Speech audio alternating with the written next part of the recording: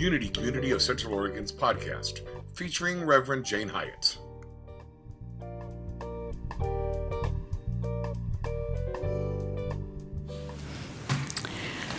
We've probably all given up on someone at some time. Maybe been given up on. It's so painful. And maybe it's not something we can avoid in this life. But sometimes we can avoid it if we listen to one another in a deeper way.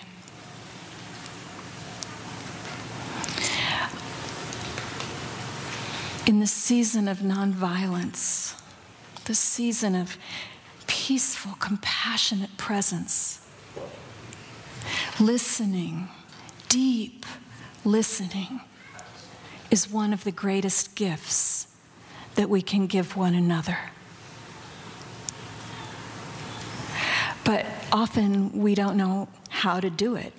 You would think it was simple, but for sure it's not. I've been doing relationship coaching for 20 plus years. And in that time, do you know what the most common thing people tell me is? They come in and they say, we have communication problems. And they're absolutely right. They do. And as we tease it out, we find out, well, actually, there's other things that are at the root of that. But what people are aware of is that they have communication problems. But they don't know how to change that.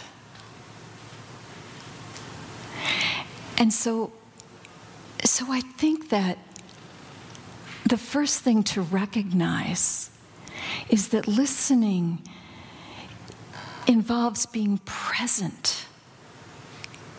It involves listening to our own spirits first, not giving up on ourselves,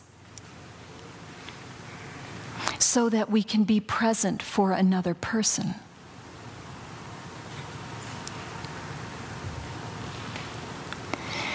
As we listen,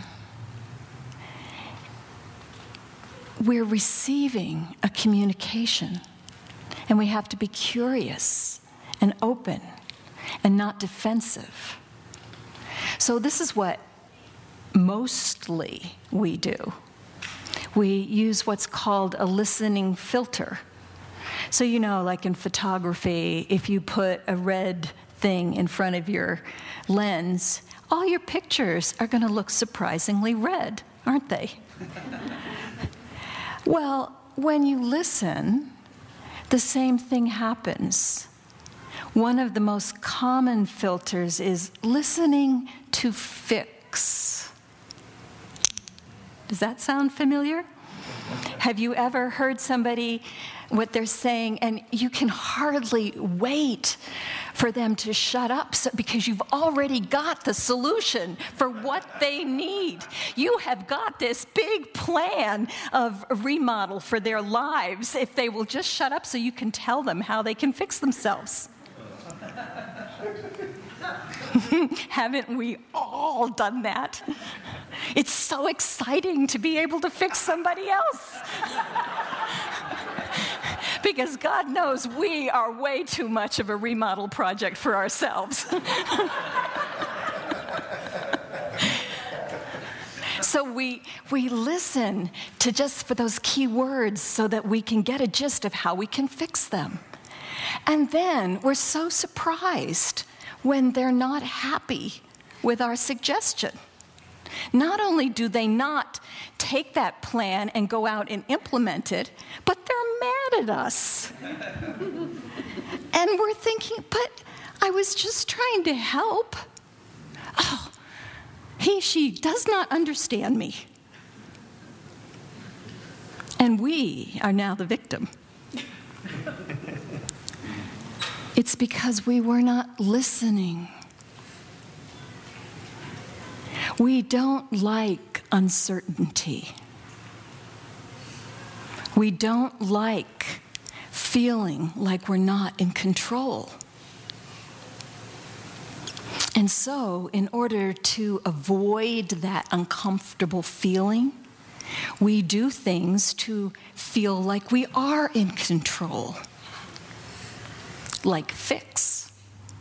I've got a hammer. I know what to do with a hammer. Let me fix you. And so we temporarily feel better, but we are not listening, and the person that we theoretically were listening to does not feel better. Sometimes we listen to blame. So we're filtering everything that the person is saying, looking for ammunition that we can turn around and hurl at them. Because God knows it's not my fault. It must be your fault, because it's got to be somebody's fault, because something is clearly wrong. Or is it? What if we knew deep, deep in our guts, because we had such a strong spiritual practice, what if we knew that we were okay, that there was nothing to defend, that we humans just routinely mess up our communication and it's okay? We don't have to, as Mary Oliver says, get on our knees and crawl 1,000 miles to be okay. We could just know we're already okay. And we can listen and let somebody else have whatever their issue is. When we listen, we want to listen for what is the feeling, because we don't always communicate very well when we're talking. Sometimes we don't even know. Do you know, this is the most amazing thing for those of us who are extroverts? I bet you don't know this, unless you happen to have studied it, that introverts actually think about what they want to say before they say it. Isn't that an extraordinary idea? And for introverts, you may not know that we extroverts figure out what we think by talking. It's a very different mode of communication. I've heard stories of people that the wife had been going on this rant about the school and how it wasn't doing right for their children and they needed to get them in a private school, and blah. By the time he got home, he had figured out how he could get a second job and how they could provide for the kids to get them into the private school. And she looked at him and like, what? Yeah, she was over it. What are you talking about? She didn't mean that. She was just floating the idea. And he was all ready to get to work on it because he thought that's what she wanted.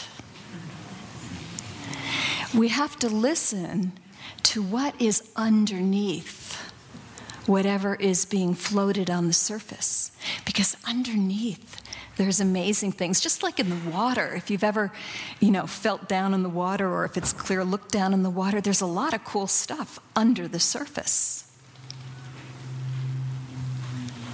There are things like, what is the creative intent behind what this person is saying?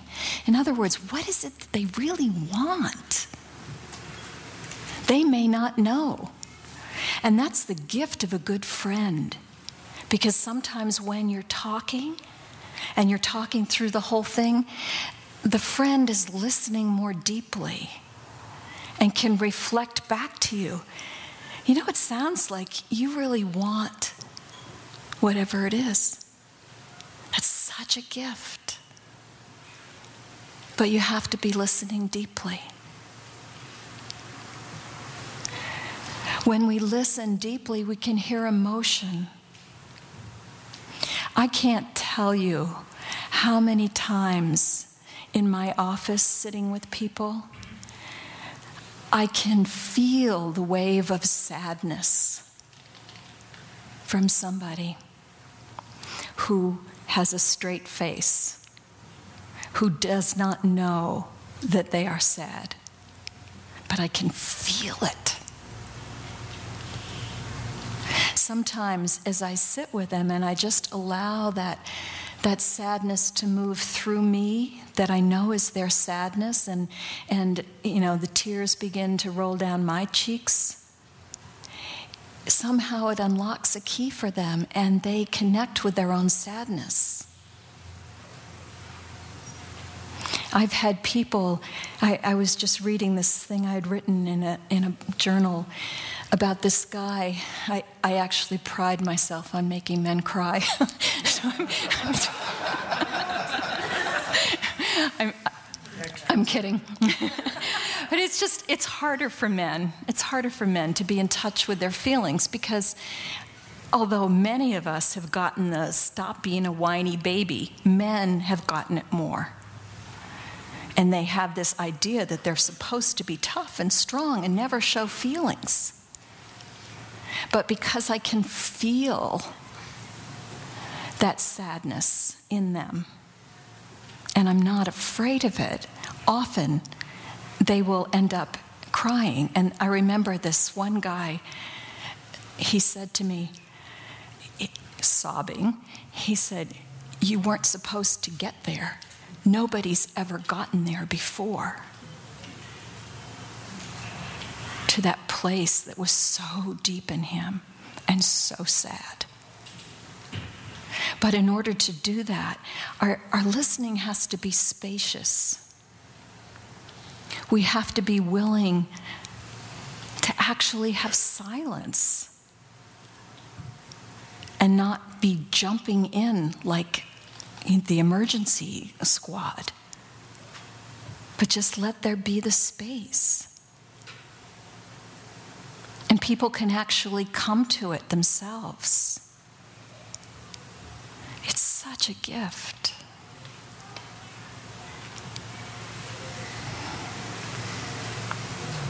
You can hear a person's soul coming through what they're saying if you're listening deeply. And it's something that you can pray for.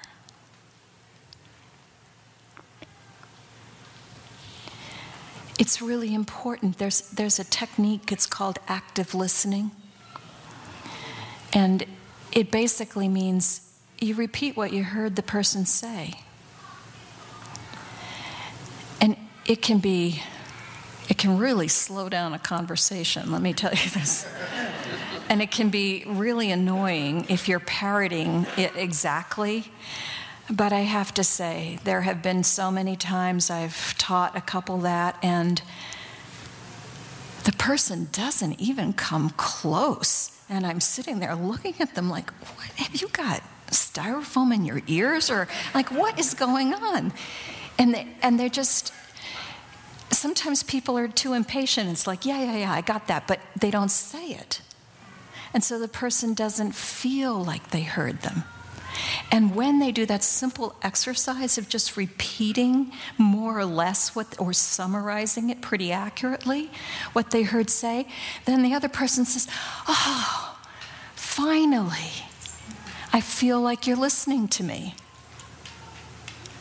And maybe they were listening right all along, but they weren't saying it in a way that the person could feel listened to. So it's a really powerful technique. And it's even more powerful when you listen not only for the words that are being said, but what's under the surface. What are the feelings? Somebody who's saying this must be feeling what? Why would they care about that? Why would they be so passionate about that? And what if they're not saying anything? Like the song, say something. I remember one time in a workshop, the leader asked us to get on two sides of the room. And she described how some people are like turtles, and in conflict, they just kind of close up and they don't say anything. Go on that side of the room if you're a turtle. And the other people are like hailstorms, and they just keep batter, batter, batter, batter, batter. Like, say something, say something, say something, say something. Go on that side of the room. So I was actually, which side do I go on? Because it depends on who I'm talking to, which I am. But I ended up going over there. And so she was asking us, what is it that you need? And so the people over here, the turtles, said, listen to us. You know what we said? Like a Greek chorus all together, then say something. And they don't. They don't say anything. And why don't they say anything? Because it's been a second already and we can't stand the silence. And so we've jumped in with something to say. Whereas if we could just be quiet, eventually, just the way a glacier moves across the land, they would say something. That's how it feels. That's how it feels for those of us in that line. It never can be soon enough, but it does happen. But only if we are deeply listening. And again, the thing that allows us to do that is because we are not dependent on the other person and what they say to make us okay. We are dependent on a relationship with our own souls. The final song today is Listen to the Wind, to the wind of my soul. Because that wind, that soul is going to take us to a place of feeling so right. Because no matter who we are, no matter what we've done or have not done, in our essence, we are always, always, always all right. Nothing can change that. And so we get to just listen to the wind of our soul and see where it will take us. And in that delight, we get to be present with another person who may be the mouthpiece for the wind of our soul in that moment. Who, if we are not jumping up to combat them or to fix them, may give us a clue to where that next path is opening up. And so I invite all of us to up our game of listening.